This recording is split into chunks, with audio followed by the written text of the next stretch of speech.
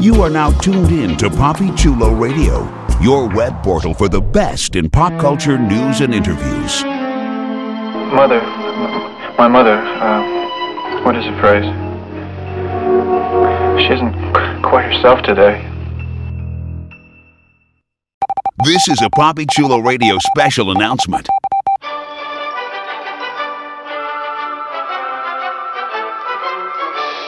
PapiChuloRadio.com is currently looking to expand its web presence, and we're looking for your help.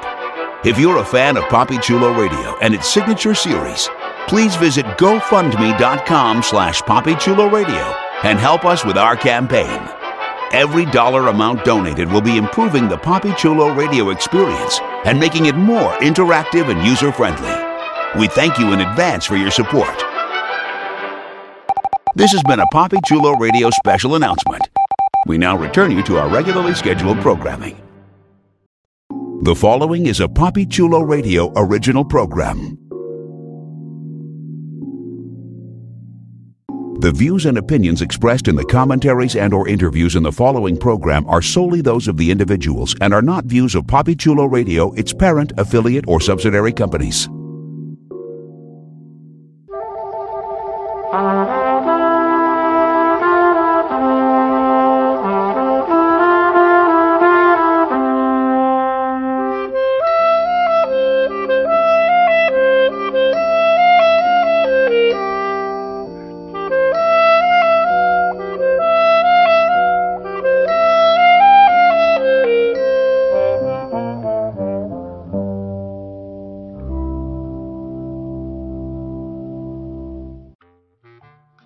Welcome to Summer Camp, a PapiChuloRadio.com and iTunes exclusive.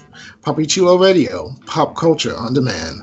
I'm your host and camp director, Maurice Gatewood. Tonight on Summer Camp, we're going to explore some of Hollywood's campiest flicks, cult classic motion pictures, and fan favorite films. Please welcome my co-hosts. Our director of residential life, the man from the future, Legionnaire. One cannot behold the face of the Gorgon and live. Alrighty then. And our assistant director, the hip-hop legend himself, Dead Lee. That's right. Beam me up. Beam me up. Okay. Our activity leader, the fabulous Vanetta Berry. Hi, I'm so excited to be here. And our first aid director, the man with the voice, the man with the golden voice, Damien Nova. What's going on, Damien? Hey, baby, shit but a chicken wing up in the See what I'm saying? Golden, baby, golden. Platinum. And I'm sorry, excuse me, double platinum. I'm sorry. And our head chef, Derek Anthony. What's cooking tonight, Derek? Everything tastes better with a little Kentucky bourbon, I'm just telling you. All right. Okay, y'all. Everybody's here. Roll call is done. So before we begin, here's one of our campers on our PA system with a few announcements on how you can interact with us via social media. Thank you for the intro, and sorry for the microphone feedback. Like us on Facebook, facebook.com/PCR Summercamp. Follow us on Tumblr, summercamp-pcr.tumblr.com. Follow Papi Chulo Radio on social media. We are on Facebook, Instagram, Tumblr, Twitter, and YouTube at Papi Chulo Radio. Do you have any questions, suggestions, comments, or concerns? Email us via contact@PapiChuloRadio.com. Help support Papi Chulo Radio financially by visiting GoFundMe.com/PapiChuloRadio. Help support Papi Chulo Radio financially by visiting GoFundMe.com/PapiChuloRadio. Are you interested in joining the Papi Chulo Radio team as an on-air personality or blog contributor? Email talent@PapiChuloRadio.com. Binge listen to your favorite Papi Chulo Radio programs by visiting PapiChuloRadio.com/archives. You can also download tonight's broadcast and the rest of the series through iTunes. Just search for Papi Chulo Radio Summer Camp and subscribe. Now, grab some popcorn and some snacks. It's time for your feature presentation. Back to you, camp counselors. Oh, not again. Sorry for the feedback. Thank you. All right, it's time to fire up the film projector so that we can discuss 1956 Forbidden Planet. Here's the official synopsis of the film. When an Earth mission arrives on Altair 4, they find that Dr. Edward Morbius and his beautiful daughter, Altera, are the only survivors from the original expedition that had arrived some 20 years before. Morbius isn't exactly pleased to see them and would have preferred they not even landed their spaceship. He does his best to get them on their way, but Commander Abrams and his men soon face an invisible force leading them to believe that Morbius and the girl are in danger. Morbius claims to know nothing of other life on the planet, but does reveal that once existed a far superior race, now extinct, that left a huge subterranean industrial and scientific complex. So, they were like, "You in danger, girl?" All right.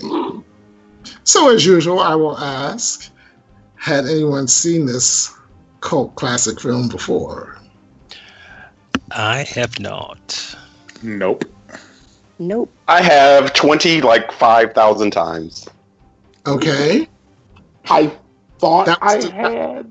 That was Damien over y'all out in Radio Land. Derek, what'd you say? I thought I had, but then it turned out that I had not. Well, I had not really seen it. Of course, I knew who Robbie the Robot was. I guess it's just in my geek DNA.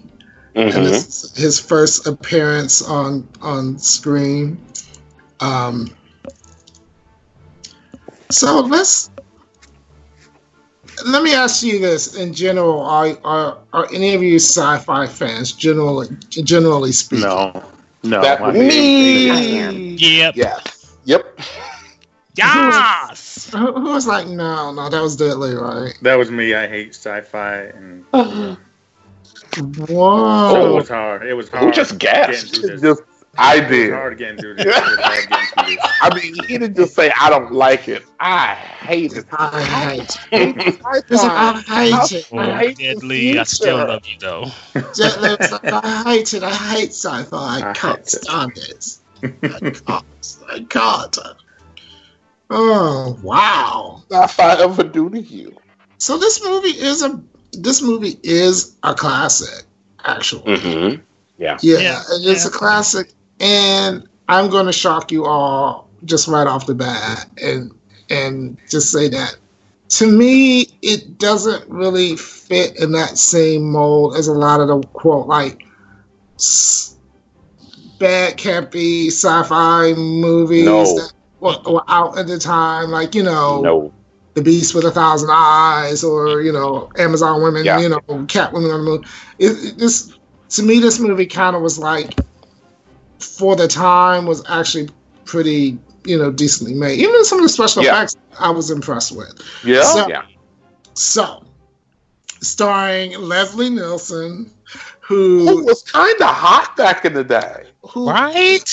he aged very well. Mm, Leslie I don't Nielsen know about aged very That well. cowlick is letting me have it. Oh, Right. I'm just saying. Like, hey, young Leslie, I see you. You were like, oh, let me see your naked girl, Leslie, right? He aged very well. He really did. He really did age well, and but when I saw Leslie Nielsen's name, I was like, oh my God, I'm probably not even gonna recognize him. I was like, right away. I mean, the same. Oh yeah. He really didn't change a whole lot. He was not like, he didn't go through a kind of like Marlon Brando transformation. You know what I'm saying? And I'm glad that they chose some of the special effects that they did rather than going with sort of the stuffed monster suit route. Yeah. Mm-hmm. Okay, so we know Deadly hates science fiction, so I'm going to direct all my questions to him. So, Deadly, did you ever watch Lost in Space? No. Mm-mm. Oh, Did you ever watch the original Star Trek? No, hated Star Trek. I did see that this Star Trek definitely bit off of this because I saw that Beam Me Up stuff. I'm like, one of those two bit off each other. I don't know who did what first, but maybe this was the first Beam Me Up one. This was about 10 years before Star Trek. Was it?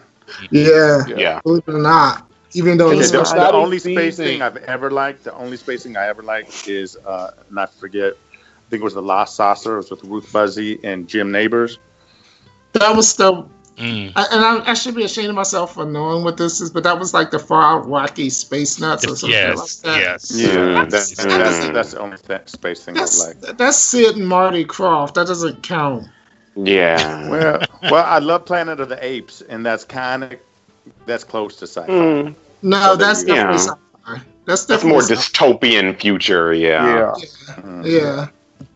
But it's still sci-fi. but it's funny. It's funny you should say that movie because at some point during this movie, I wanted to rename it Planet of the Rapes.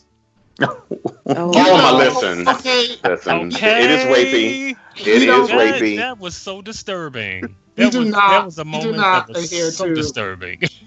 This is a sci-fi episode, so we're not going to adhere to linear time. We're going to just jump to where we want to go, okay? We're just Okay. going to punch holes in So, space time. I was worried for that girl. I mean, Oh, Me too. literally for her upper lower region. And the dad didn't even care. right! Like, what kind of dad is that? You don't even prepare her.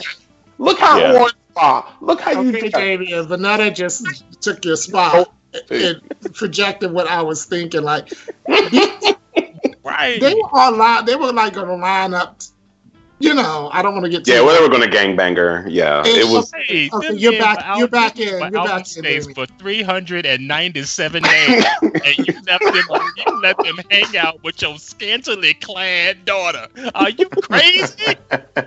And she ain't got no shoes on. Right. And he didn't care. And he was just like, whatever, she'll be all right. Yeah. It was just, oh my goodness. And that she was didn't even know what kissing was. Right. Yeah, she didn't even understand what being witty was. Like, So She knew what it clearly was she when wasn't the Leslie only one Nielsen- she tested kissing with. I'm like, oh my god, this is disturbing. I can't. she knew what kissing was when Leslie kissed her. Right, That's because she true. had already been kissing Because she women had and practice God at knows that who point. else. But she didn't like it. 12 other men. She didn't like it with the other There was guy. no stimulation. Mm. But she also said, she made that comment to Leslie Nielsen's character. Well, when I kiss you, it's not the same as when I'm kissing all the others. Exactly. right. All of what others? Oh my Exactly. God. He got upset. He was like, no. She was Yeah. like, okay, You we're probably gonna had get mono at that point. she's gonna get this the space cooties. Okay, we're gonna give her this. We're gonna give out an early award. Give her the Smurfette Award because it was only her and like how many of them.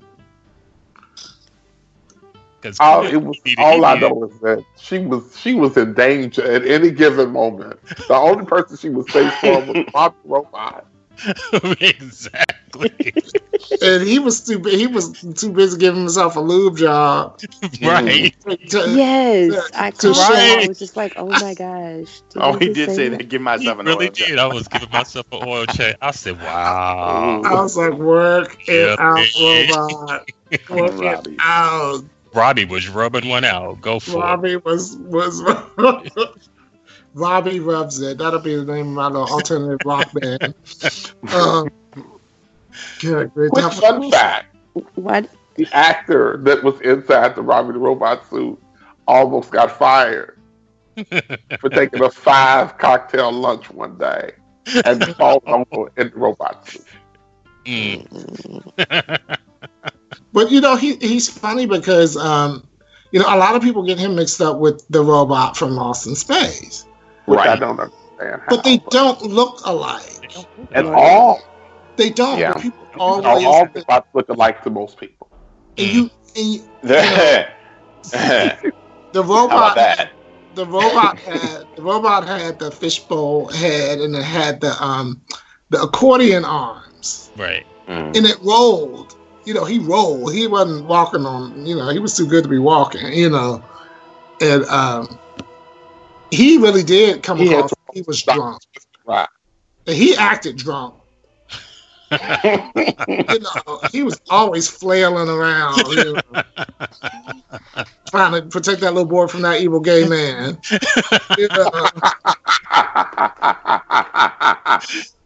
Oh, what am I going to do? What am I going to do? Leaving that poor child on some planet just like on his own. But yeah, this movie, I was like, let's talk about the special effects, like what worked and what didn't. Obviously some things they couldn't do, but there were some things I was kind of fascinated with. Like when you first see the salsa, you're like, oh my God, really? But when it landed, the light and the blue light, yes, was yeah, nice. Because for me, I was able to take all of the effects in context. Right. And in context, they were great. Yeah. In context to the things that we had seen, even shortly after this movie. So I thought for its time that the effects were really good. You could clearly see, that's the first thing I saw when I saw the spaceship. I said, okay, this influenced a whole decade of space shows that came after it. Because that is the same spaceship damn near from Lost in Space. Yes. If you remember the original, Lost in Space had two openings. It had two openings. And one of them actually had a spaceship that was shaped like that spaceship. It had an animated thing kind of opening. What I thought was fascinating was some of the special effects that would kind of hold up, like when they were sort of supposedly in that shuttle and they were underground in the shuttle and you saw the lights. And I was like, that was really a good effect. You can tell when the practical effects were kind of, like the monster when he was walking in the feet and stuff like that. I mean, I thought they did it. When I look at an old movie like this, I'm like, did they do a good job of world building, or does it look like they're on a sound studio sound lot, in Burbank, But you did kind of feel like they were on some planet. That's the way I looked at it. Mm-hmm. Yeah, because it's like a lot of times I watch movies like this, and you can't help. I mean, knowing where special effects are today, you can't help but feel that the effects are cheesy. But this movie didn't give me that. No, it didn't give me that at all. Yeah. Yeah, I did like the invisible monster thing they were fighting, the big old footprints and stuff. Mm-hmm. Sinking in the dirt. Yeah. What was that? Yeah. What was that? Just a monster? Was that a monster? What was it? That was the monster. That was the id. That was the id. The id. Yeah. Oh, monster of the id. And it was cool because in a way it also it made me think of the very first Alien movie, because you never really get a good look at what it is, but it's out there, but it's there and present enough to still scare the crap out of you, to know that there's something terrifying out there, even though you don't really see what it is. So that was I kind of like that they played it that way, that you never really get a good look at what it is that apparently killed all these people and was gonna be back to kill some more folks. Yeah. Did at any point? Go ahead, Vanessa. Well, as an animation major, I really enjoyed the way that they created the effects of this transparent but slightly corporeal entity that they were shooting at. It was very nice, and I can tell like the ways that they did it, and it was really fun to look at because in school we learned about this type of animation that no one does anymore. So it's just really, it felt like a history lesson.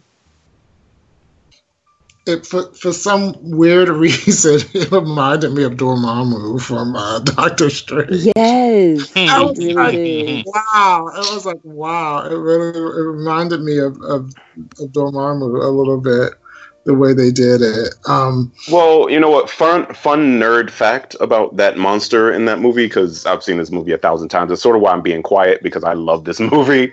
But the one thing, like if you've ever seen the old X-Men cartoon, the 90s X-Men cartoon, there's an episode where Lady Deathstrike and the Reavers come to open this spaceship.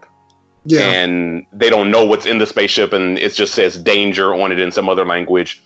And when Lady Deathstrike scratches it, the same monster from this movie comes out of that spaceship, and it was a little homage to this movie because, you know, I mean, before, you know, the day the Earth stood still, or them, or Body Snatchers, before those movies, all of the sci-fi movies were really cheesy and corny looking. Even after it, and during those times, like the movies were really cheesy because they didn't have the budgets. Right. Whereas, you know, when you had Ed Wood making a sci-fi movie, you know, it was going to have, you know, a vampire and an octopus, and then they were going to make it work.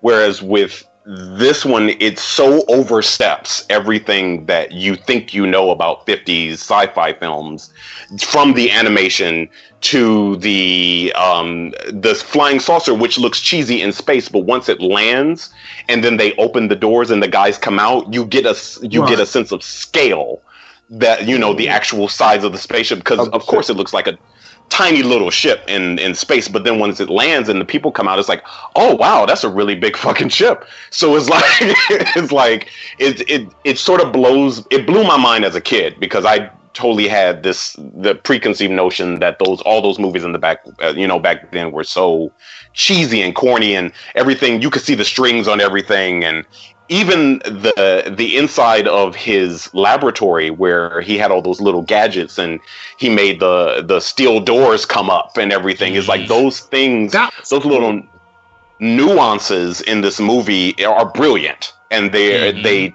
totally changed the game as far as sci-fi is concerned. The day the Earth stood still started it, but this movie, I think that's why everybody remembers not seeing it, or thinks they remember seeing it, but not, because it's so engraved. It was so influential in so many other movies. Yeah, absolutely. We can't. I mean, TV shows, everything from. I mean, there are, just like I said, there are X-Men influences, there are Star Trek influences. There, you see everything in this movie, and it's like, wow, like holy shit, like this movie really changed the game for sci-fi on the big screen, you know. And it's an important film. I mean, it's rapey. Yes, it's rapey, but aside from the rapiness, right. Yeah. Also, to that point, they really were trying to psych you out. In other words, they were trying to make you think, okay, because the doctor already says, he's like, there's something on this planet that's killing people. It killed all my shipmates and blah, blah, blah. I think they were trying to psych us out to make us believe that it was the girl. Yes. Because she was so robotic that either if it wasn't the girl, it was the girl's influence on the crew. So it's like they were maybe going to start attacking each other and kill each other over this girl, and it sort of psyched you out to make you think that was going to happen, and it didn't. Once the thing showed up, it was like, oh no, okay, so it's not, and you still kind of thought it was her. But then that's the weird thing. That was one thing that kind of disappointed me, was that from the very beginning, I knew it was him. I didn't know how it was him, but I knew it was him. Right. And the rest of the movie was just like, okay, so how did he how did he do it? Because even in the very beginning, he talked about how, they voted against everything that he would have loved in terms of being able to stay on that planet with his wife. And it was like, oh, okay, so you really, really, really wanted to stay, and then everybody ended up dead but you. One by one, everybody got bumped right, out. so it was like, okay. So at that point, it was like, okay, you clearly have killed all these people, but how did you do it? Was the whole rest of the film. But even that didn't take away from it. It was just one of those things where I knew right out the gate that this man clearly killed all these people. Or that he was maybe protecting the daughter and he couldn't take her back because she was the source of the... She was the monster, yeah. Yeah, I kind of thought that for a second. I'm like... Because again, he had been there for quite some time. So was she even born at the time that they didn't really clarify when people died. Just eventually everybody died, and then his wife died of natural causes. When did she? Well, he married his wife on the planet. On the ship. Right, but when was she born? Was she born? Well, she's 19. Right, was she a child? She was 19, so immediately. Yeah, he said he had been there 19 years. Yeah. And so that why they she couldn't have been more than 19. Right, so that's why. So his wife was pregnant on the ship, basically. So we've advanced so much that now we can travel pregnant women on spaceships, which yeah, and that's why it being the girl that just never occurred to me because clearly all these people would have died at some point before she would have been cognizant. Yeah. I hear you. I think even if she was a child and a monster. That's something they did in the 50s all the time. They made children monsters all the time, the Village of the Damned and, all those sort of demon child movies. Yeah, well, that was the 70s. But they always made, they didn't have a problem with making a child evil in the 50s. So that wouldn't have shocked me if they had sort of since she came out of the womb, she was killing people. You know what I'm saying? That wouldn't have shocked me at all. For the purposes of the movie, that would have been a harder sell for me. It would have been more of a horror movie than a sci-fi movie. Right. That would have been a harder sell because, in the context of the movie, how he ended up killing all of them, it just made it. It made perfect sense, even though I didn't know it at the time. By the time we got to the end, it was like, oh, okay, I get it. He was fucking around with these machines and, got his brain expanded and got so caught up in the fact that he wasn't trying to leave that it was like, okay, well, I'm going to subconsciously make sure that I don't have to leave. That means he wasn't trying to leave and tell nobody about what I got here. Right. But I think the best thing about how they did it was, you do eventually go, well, he killed these people and you want to know how and why. The best thing they could have done, they did. They made it a separate entity rather than have him transform into some stuffed animal, costume, monster, and so that way they didn't have to put bad makeup on him or make him get into some costume and stuff. Right. It was really done really well.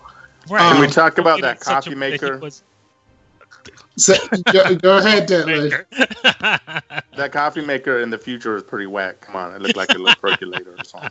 Yeah. What was that, man? Right, the giant beaker. Yeah. Well, everything was pretty glassy and see-through and metally. As far as their idea of what 21st century technology was going to look like. Yeah, I think they got it all wrong. They got that all wrong. A little bit.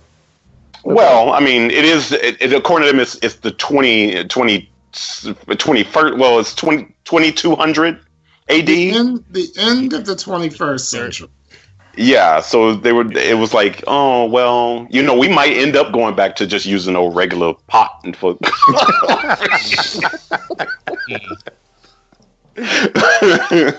Shit, the cook was talking about throwing it's like going on a planet with where all we can do is throw rock at the tin can and we have to bring our own tin can. And I'm thinking, okay, so y'all still using tin in the year?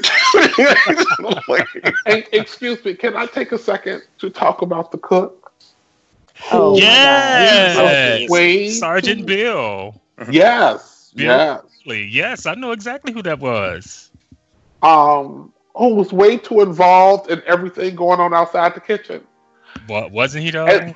As someone who has been to culinary school, and has had to feed a number of people on the regular, you are the only person in the kitchen. You have 3 meals to prepare. All that time outside, touching things, talking to robots, drinking your drink, sipping your sip. You really ain't got time for that. You got shit to prep, dude. There's a little title somewhere. Gallons of whiskey made. Right. I just assume he had the robot helping him out. He just pushed buttons. Yeah, he was back there just pushing buttons, though. Yeah, he wasn't really cooking anything because he never looked dirty enough to be cooking anything. Right. he was just back there pushing buttons for them, and he was a glorified button pusher. Right. He was. But he was the first rapey acting person in the movie. Did you notice that? Yes. He was the first one. I thought the doctor was more rapey than him, like right out the gate, because he was. No, but he was the first one talking about where the women, where the Mm-hmm. Oh yeah, no women, no pool halls. Y'all still playing pool in the year 2200? Help me understand. What is this future? They made a spaceship. They couldn't figure out what games to play too. That was their imagination. I mean, when you think about when the show Lost in Space, when they went into space, wasn't it like 1987? Like it was like sometime. Like I had this argument with someone. It was like, no, it was way in the future. I'm like, well, in 1950 something, that was way in the future. Yeah, I think it was like 1980. Yeah, I think it was like in the 80s. 1987 or something. Yeah. You're like that. Yeah. So, I mean, most sci-fi shows and movies do take from the time that they were made. It wasn't like It wasn't like until Aliens where they created a whole. Well, Star Wars. Yeah, but Star Wars had a lot of. 70s. I would give it to Star Wars first. Yeah, but I mean, it still had 70s sort of influences, and the hairstyles and the, some of the, but like some of the conveniences in Star Wars, like being able to push a button and you get milk, or playing a chess game that's all a hologram, shit like that. It was like they weren't really thinking about that in the 50s. They were just like, okay, well, we can just play regular chess in the movie, right? Okay, right. But what I like to point out about Star Wars is Star Wars is not the future. That is true. Past. It's a different universe. It's probably completely in a civilization that already went through its cycle and died out even before ours started. You know what I mean? This is true.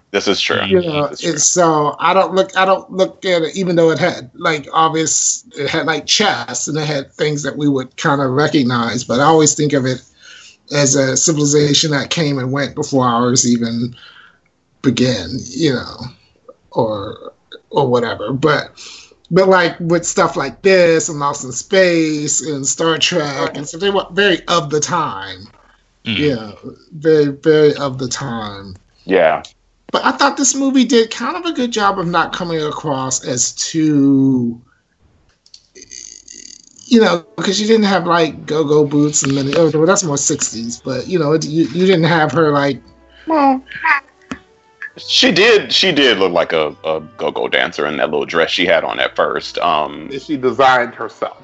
That she designed herself with the robot's help. Because just telling him what you want on a dress does not make you a designer. Of course, that's what most people think is a designer right now. Anyway, but she was a celebrity designer. Right. Put rhinestones all over it and make it cover me from head to toe. I'm a designer. She took a long white t-shirt and put a rip in it. I designed it. And I'm sorry, there was some shade in his response to her too. Again. Right. She must have a new dress right away. Yeah, he was not happy. He was not happy. He's like, girl. He's like, well, I got other shit I gotta be doing. I could be moving myself right now. Subtext in that again. He was like, we got diamonds and rubies. You're gonna have to work with that because sapphires take too damn long to be. For this man, you trying to impress. Right. Oh, shit. Can you explain what was that whole little point with the deer and the antelope singing and stuff out there? All that stuff. I kind of felt like it was some kind of half attempt at them implying that they had created some new Garden of Eden kind of. For the fact, yeah. She was innocent because notice she was innocent until she started kissing those men. And then that tiger was gonna tear her ass up. Decided to eat her face. Yeah. There was an Eden allegory in that whole thing, like the whole serpent being, the idea of man or this. So yeah, there was definitely an allegory. I mean, it was a couple allegories in it. So like don't go to a prison rodeo in a short dress. That's sort of the other allegory. Rapey. These men have not seen a woman. Right, Vanetta. Too bad they didn't have the other robot to be like 378 days. So, and they tied Will Robinson. Will Robinson. She would have been like, "Why is the robot calling me Will Robinson? Don't worry about it, girl. Just don't get raped." Yeah, it was like very, very odd for a moment there. But, and then there was also the allegory, like if you think a sin, then it makes it real, even if you don't think you committed it. That was kind of the Dr. Morbius thing. But we talked about the effects. Which ones do you think were more effective? The practical effects, and correct me if I'm not using the right terminology, the practical effects, or like the animation and not those kind of effects? I enjoyed the animation.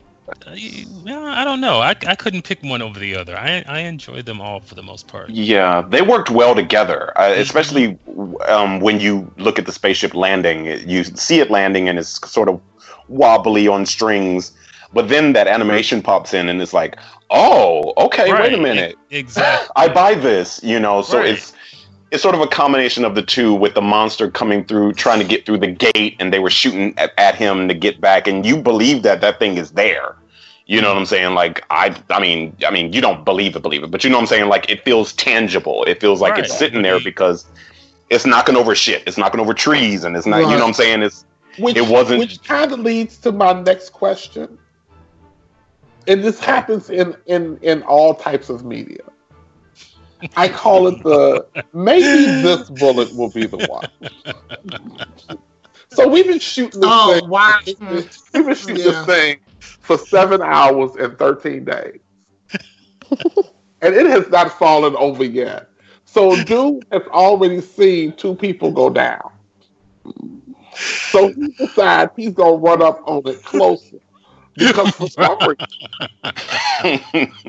his angle of shot is going to be, maybe it will be this shot. And he got tossed. Right. I'm going to be by the the one Tasmanian devil. I'm going to be the one that beats up Batman.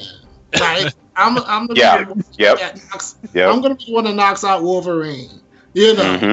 All the other people saying that with no arms and legs cut off, they didn't know what they were doing. I'm gonna walk up and punch Wolverine in the face, and it's always that.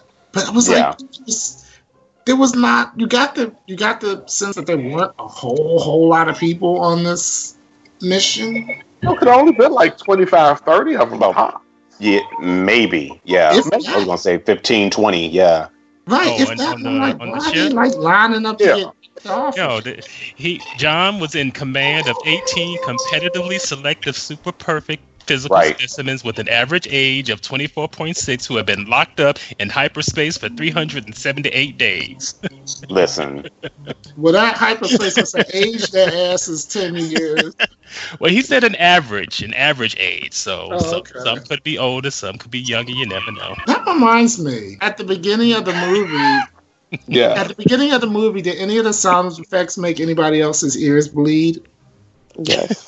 Well, I mean, it was the 50s. They had like 2 instruments that they used, and Right. like it was like the same.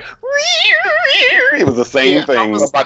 Somebody playing on a saw to make the sound. I was like, Yeah. ow, ow, ow, ow, ow. I just kept thinking, why the theremin? Please, no more theremin. It's just, you know. So the one part where it looked a little bit like they were in a teleporter, Yeah. Mhm. I thought that they were was the only part where I was kind of like, okay. That was like the and I think it was hypersleep. because Yeah.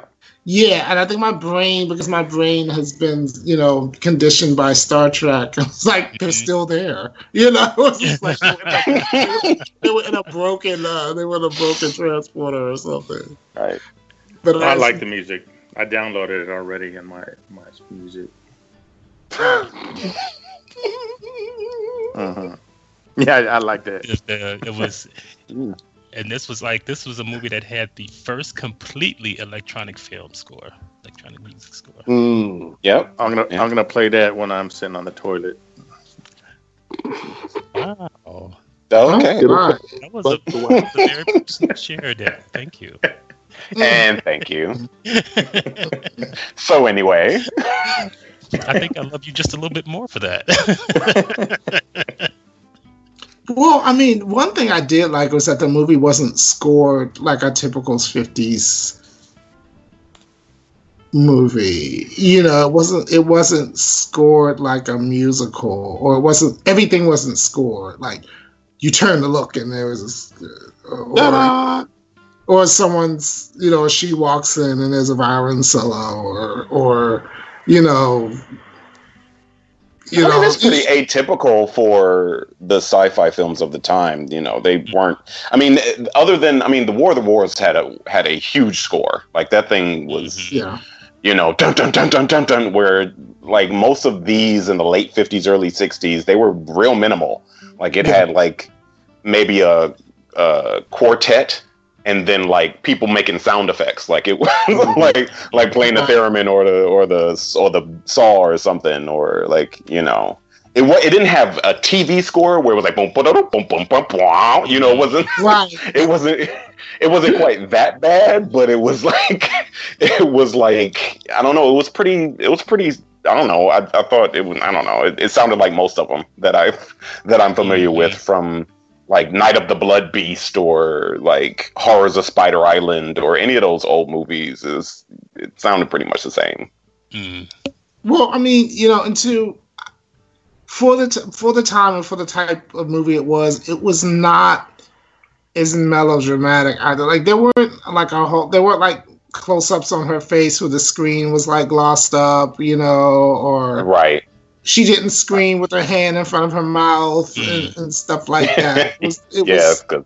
That's stupid. And she never had a bubble helmet on either. Yeah. Sometimes they have a bubble helmet on when they can breathe the atmosphere. It's just like, I'm just wearing a bubble helmet because I can. Yeah. But if anything was kind of typical, and some of her outfits and stuff were a little, Yeah. Give them that. Well, so some things they couldn't help, Right, exactly. Right. But I think they threw away a lot of the tropes like you said, the bubble helmet, that never made any sense. Like, you're going on this planet where you are not supposed to breathe air, and then I guess I can breathe the air, and it's like, okay, well, you were doing fine in that bubble helmet, but then you look at the suit, and the bubble helmet doesn't really connect to the suit. So all they have is this thing on their head. Yeah. So I never liked the bubble helmet, because where do you put it when you don't need it? Right. Listen. Like I said, they threw away a lot of those tropes. A lot of the irrational again. Yeah. They threw away a lot of that. So I think that's why I appreciate this one more than a lot of the other ones, because it did take risks and say, you know what? No, we're not going to do that because that's stupid. And we don't want you to see the strings, even though there is one part where you do see them for a minute, like when the dude gets sucked up by the magnet, the cook.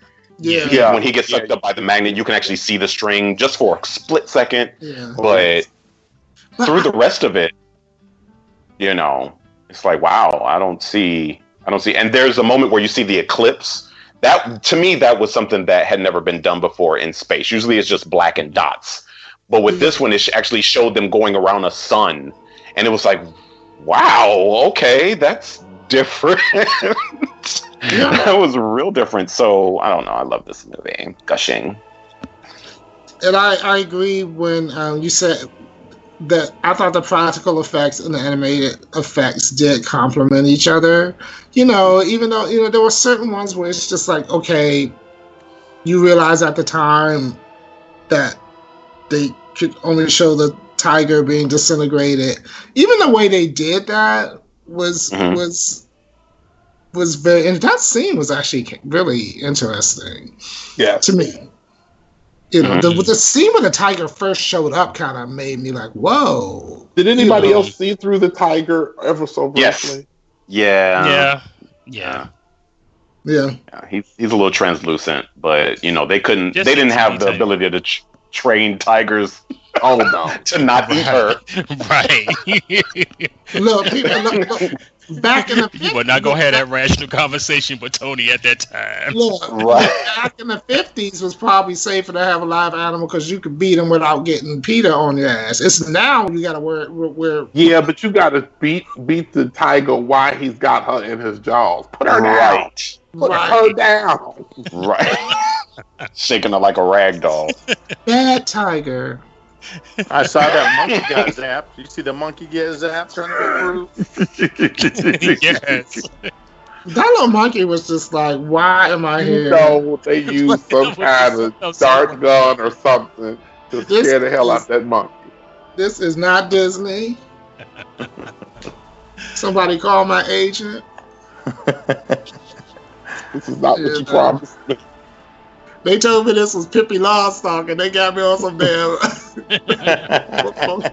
planet. No, Pippi Longstocking came after that. So we talk about why are you laughing at me? Who's laughing at me? Is that Disney? I'm laughing at you too. I'm laughing with you. So when we talk about influences, my first thing that comes to my mind when I watch this is Lost in Space, because Lost in Space you can just see it like clearly lifted from this. Yep. Yeah. Verbatim. Yeah. And you wonder.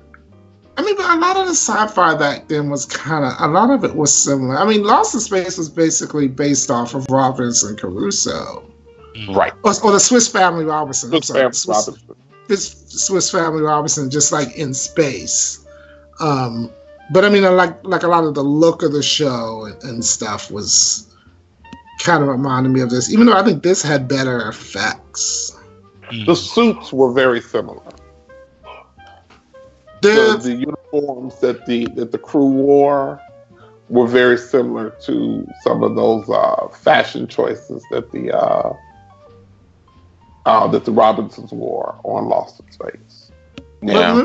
But then they switched to like velour, like crushed velvet, like V-necks, crushed velvet kind of looks. Like the tight ass pants. Yeah. That left nothing to the imagination. Pulled up to their navel. Oh, those pants left something to the imagination, because they used to make people wear 2 or 3 pairs of underwear back then. That's true. That's true. Everybody had a vagina. Yeah, everybody had camel toe or moose knuckle. I bet whatever you want to call it. Moose knuckle. So I'm sure Guy Williams had to wear something in the front, because I just have the feeling that Guy Williams was not shortchanged in this life or the next. Yeah. Okay. So never thought about Guy Williams in that way. Really? Well, no. And I mean, even when he was Zorro? No. Even when he was what? Zorro. Oh. Well. No. No comment. No. Yeah. Everybody don't have a Zorro family. That's okay. The cheese stands alone. Yeah. But I hear what you're saying. That Lost in Space, like even with the doctor, like with Dr. Zachary, what's it, Dr. Zachary Smith? Dr. Smith. Like, and then the robot, and then like it was like they saw the movie and they were like, okay, how much of the rights can we steal? Like, we need to use so many things in that. I mean, the kid got on my damn nerves in that show. I hated Lost in Space because of that kid mainly. The funny thing is, Lost in Space, when that show was made, it actually was a hit show. Star Trek was never a hit show. Lost in Space was a hit show. It got better ratings. Yeah. And Lost in Space they were all huge stars. Even Angela Cartwright and the kid, the two kids were huge stars. Right. And of course, you had June Lockhart and the other characters who also, I don't know how popular. What's her name? Marta Hanson or something. The girl. Yeah. I don't know if she was a huge. Marta Kristen. Yeah. Yeah, but everybody else on the show were huge stars. So, it just didn't age as well as Star Trek. No, but it's a hard watch now. It is hard to watch Lost in Space now. Star Trek I can sit through. And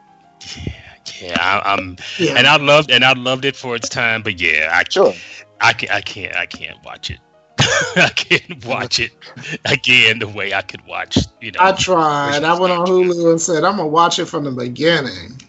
And I didn't last very long. Yeah, that's a hard... Once the nostalgia wears off, right. It's kind of like, Exactly. But I can watch Bewitched every day. Well, I mean, Now, you all know that there is going to be a new Lost in Space on Netflix. No, don't do it. But you know what? First of all, it's Netflix. Netflix tends to do pretty good. No. Second of all, they're changing some things up. Dr. Smith is going to be a woman, played by Parker Posey. I'm kind of looking. Let's just remember, for every Luke Cage, there is a Hemlock Grove. At least 5 Hemlock Groves. Like Netflix has, like they have. No, listen. Like they have a hit, and then they got 20 misses. It's like like I have sat like all day and tried to sit through an episode each of something that was on Netflix. I'm like, oh my god, Netflix is horrible. Because it's like, I mean. A Netflix original though, or did they just pick it up? What, Hemlock? Yeah. That's a good question. I don't know because I don't watch TV anymore. But some of the shows that are Netflix originals aren't really. They're like exclusive to Netflix, but they aren't made by Netflix. Right. But then you have the ones that are actually made by Netflix, and those are the ones that tend to be pretty good, actually. But they have to greenlight them. Like they have to be like, okay, we want that on our channel. And if you say some shit like that, and then you put it on your channel, then it's a Netflix show. Unbreakable Kimmy Schmidt, for example, made by Tina Fey. Yes. They shot it and everything, and it was supposed to be on NBC. But NBC saw it and said, we don't really have any place for this because, we're NBC and we're in 5th place, and we really can be picky and choosy. And so Tina Fey shopped it around, and Netflix said, oh, this is great, we'll buy this. And they did, and it was a smash. Yeah. Yeah. Then there's some other shit. I'm going to get a list from you later on of what the other shit is. Not right now, but later on. There's so many bad shows on that channel. I I like Netflix for what they're doing, but just like with any other channel on television, you get one or two shows that are just amazing, and then the rest of them are filler. And Netflix is no different. It's just, you know, right. They just happen to have more options. Well, shit. you know, you got like those shows that like I like Sense8. You know, I know a lot of people don't watch it, but I like it. Sense8 was that was fierce. That was fierce. That was awesome. So there's been kind of a return to like space movies lately. Like people sort of being stranded in space or lost in space or being woken up out of their cryogenic sleep and having dates in space. And it's kind of a move away from like the monster of the week kind of sci-fi, which I kind of like. You know, I like, you know, alien type stuff. Do you think that sci-fi is getting watered down, other than the whole Star Trek, Star Wars stuff, which to me is kind of?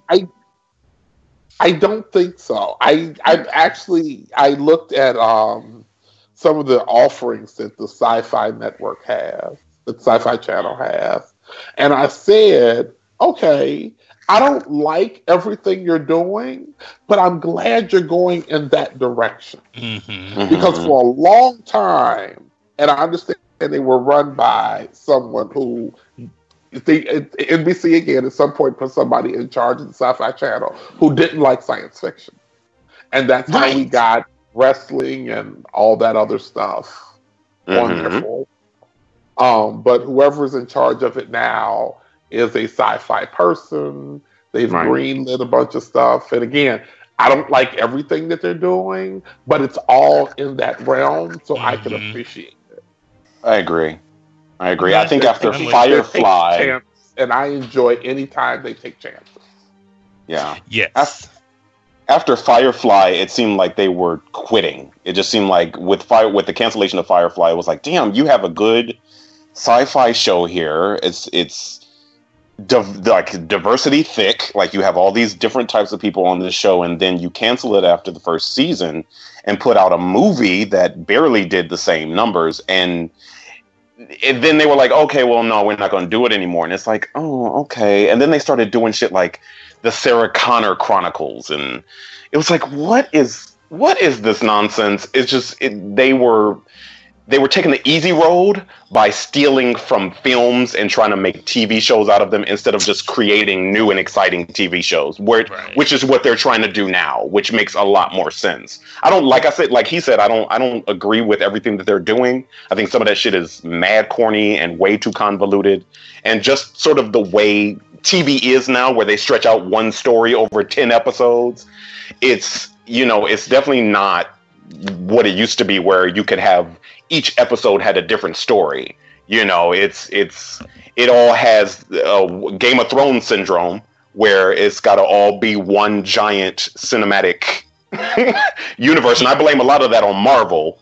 Marvel has made it okay for sci-fi to all interconnect, and we all have to be the continuity has to be this, and they're more concerned about that than they are about just making good stories around good characters. But how can you blame Marvel? Yeah, I was going to say Marvel did it, and Marvel did it.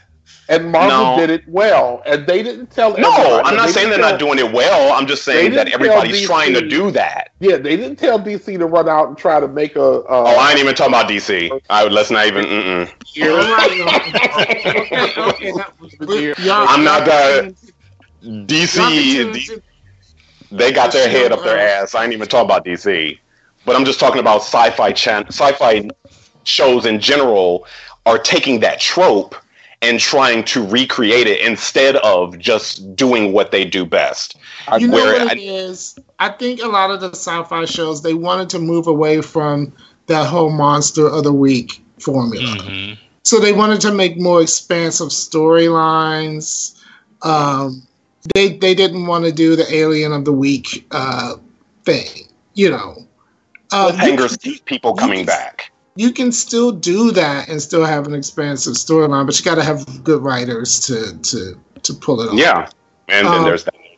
But okay, so we look at the evolution of sci-fi movies like this, Forbidden Planet, which is very 50s, and then we have newer movies like Starship Troopers, that was based on a very old type of sci-fi too, right. and it can still work.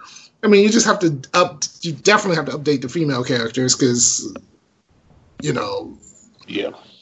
usually they were either just there as whatever objects of everyone's desire or objects to be rescued and then be everyone's object of desire, So, with that being said, this movie was actually nominated for some big awards. Yeah. Mm-hmm.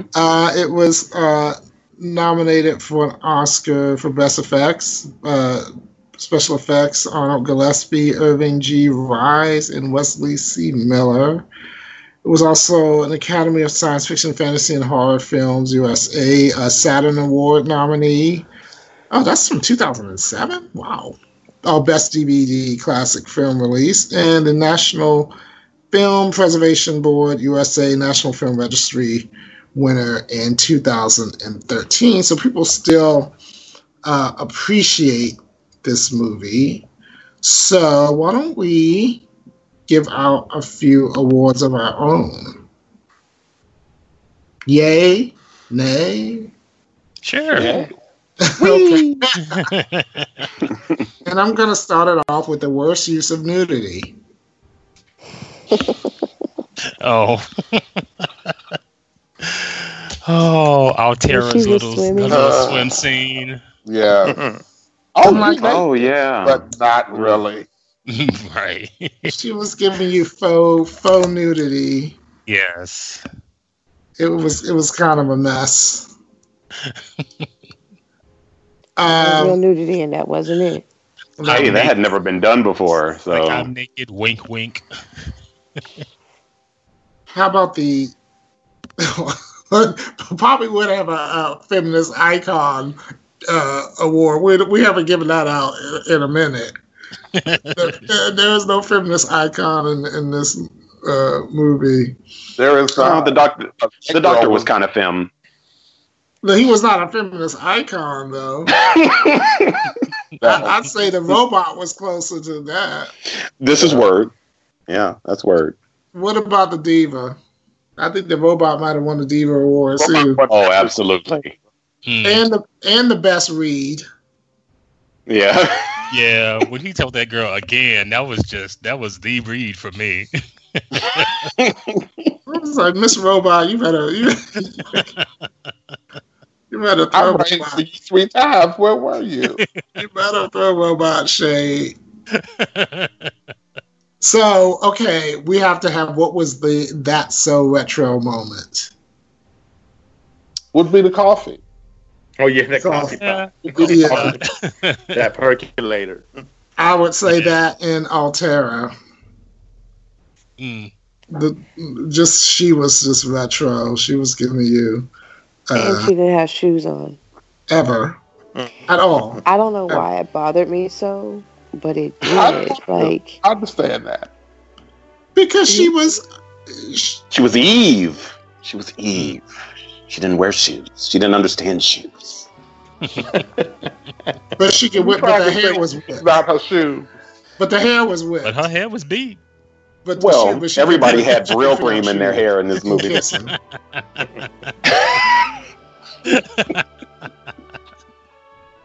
What was the most shocking moment? When Leslie Nielsen blamed that girl for her possible rape. Yes. Yes. Right. It told her it would have served her right if they had all raped her. It would have served her right. If they drugged you out back and had you, it would have been all your fault. Y'all, he did not say it like that. Y'all act like he did. He did say that. Yeah. And he was chastising her like a child. Only person, not just man, the only person she has ever been around in her teenage and adult life is her father, who was never gonna touch her. And now her daddy kissed her on the cheek. I saw her daddy kiss her on the cheek. Yes, on the cheek. Very father knows better.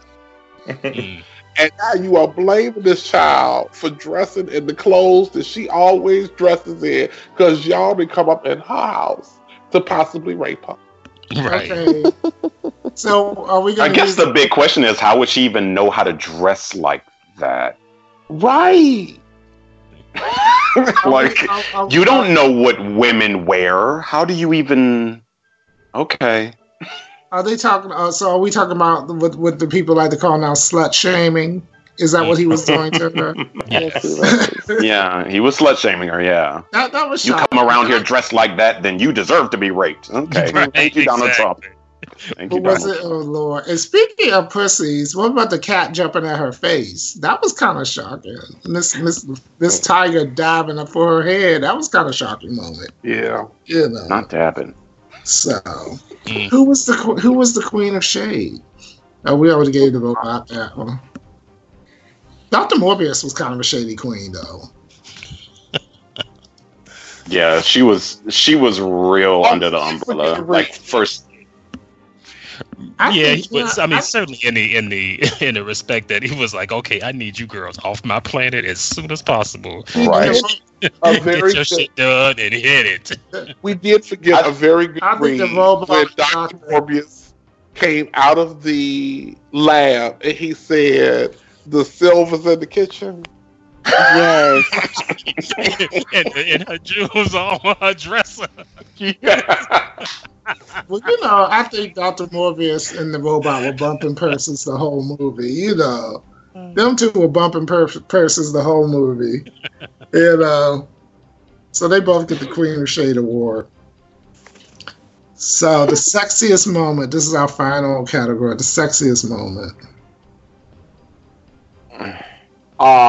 When the cook looked at Robbie the robot for bringing him all that booze. Right, for bringing him all that booze. You didn't think when the robot said he was late because he was giving himself a lube job. It was a romance. So, because that was self-love. And that's not sexy. And when the cook, it can be, but not all the time. Really, not all the time. Really, and even said, anytime you need something, I'm there to do it for you. Yeah. Right. It was a bromance. It was definitely a bromance going on, budding. Okay. Kind of hot. Well, there's already been a movie called Power Tools, so we'd have to think of another name for the robot in the Cook's movie title if they made one. All right, y'all. So let's rate this one on a scale from 1 to 10 marshmallows. Let's start with you, Deadly. I feel bad even voting because I'm not a big sci-fi, but I was gonna give it a 4, but then I dropped it down to a 3 because I was thinking about their tacky gray costumes that weren't even cute. They were well. So I'm giving it a 3. Giving it a 3 marshmallows. Quite fitted. Yes, they were well. He had to say, why did he have to add the not even cute? After you said tacky and gray, you didn't even have to add the not even cute up there. Those shoulder pads things were not working, whatever those things clipped on there. All right. Okay, Vanetta.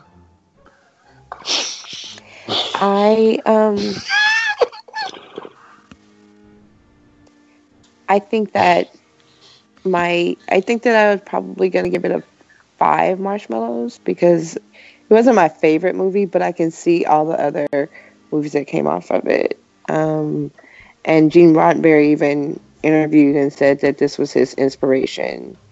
So I thought that that was a good starting point. Okay. Let's go to Legionnaire. I would have to give it. I would have to give it an 8.5 because I really did enjoy the movie. I really liked being privy to, a piece of cinema that influenced so much. I mean, of course, Star Trek was majorly inspired. But it also, touched, something like Doctor Who. And we had, because I'm a huge TV watching individual, it was cool seeing Earl Holliman, who was in Policewoman, Sergeant Bill Crowley. And we also saw Oscar Goldman. Yeah. I thought so.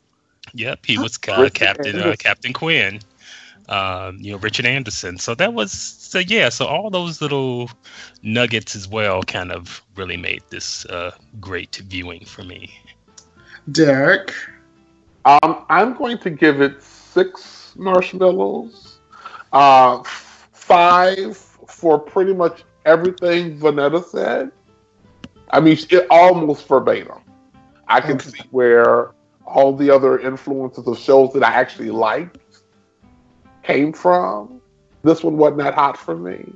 And the extra marshmallow is for what Legionnaire said about seeing all of these people that I grew up watching. Because I was a huge biography fan. And I was like, oh my God, that's Richard Anderson.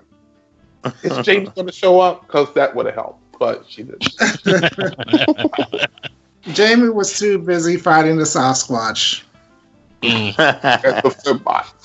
I would have been satisfied if Shaolin had shown up. Stephanie Powers, not Sandy Duncan. No shade to Sandy Duncan. Stephanie Powers was the answer. Okay. I'm gonna give the movie 7 stars because I enjoyed it. I liked the effects. I thought it was well acted. It wasn't too much melodrama, and I like the pacing of it. And I really enjoyed it. I might bump it up to 7.5 actually. Okay, so last but certainly not least, Damien Nova. Yeah, because you forgot about me for a second. That's all right. Listen. Okay, so look, I was so glad that you actually liked something that we reviewed. That's not fair. That's not. It might not be fair, but it's true. So I liked things that we did. The last time I was on the show, we did Christmas stuff. I don't like Christmas, so whatever. I didn't forget about you. So I am a sci-fi purist, and I feel like this movie influenced so many things, and it's so good for the time that it came out. It's so well acted. It's the special effects are kind of amazing for the time, and I would give it a solid 9.5 marshmallows. Wow! And it only loses a half point because of the rapiness. but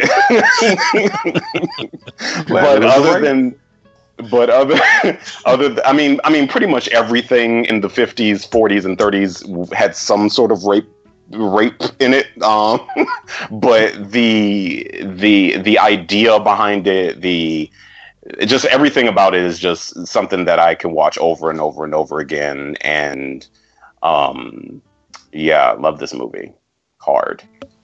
All right. I can watch it again too. I did enjoy it. I enjoyed it.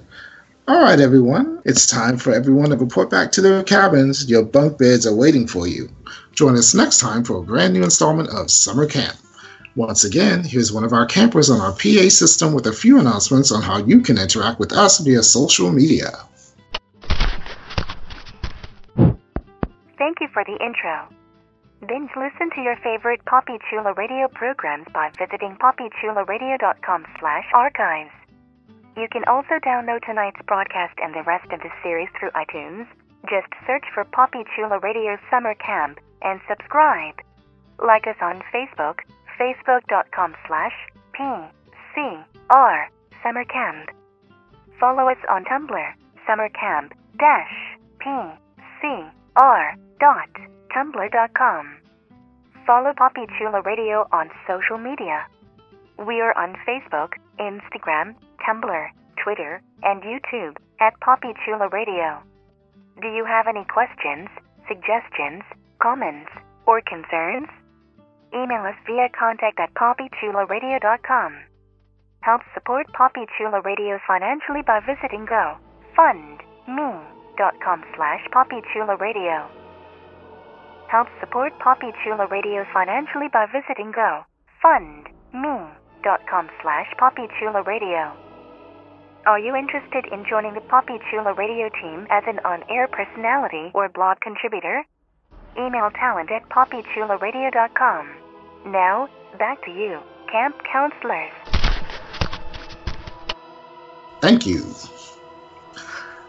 My fellow camp counselors, please wish our campers and the listeners a good night. Go give yourself an oil job. A lube job. What do you think I've been doing the whole show? Remember, campers, if you do not speak English, I am at your disposal with 187 other languages, along with their various dialects and subtongues. Oh.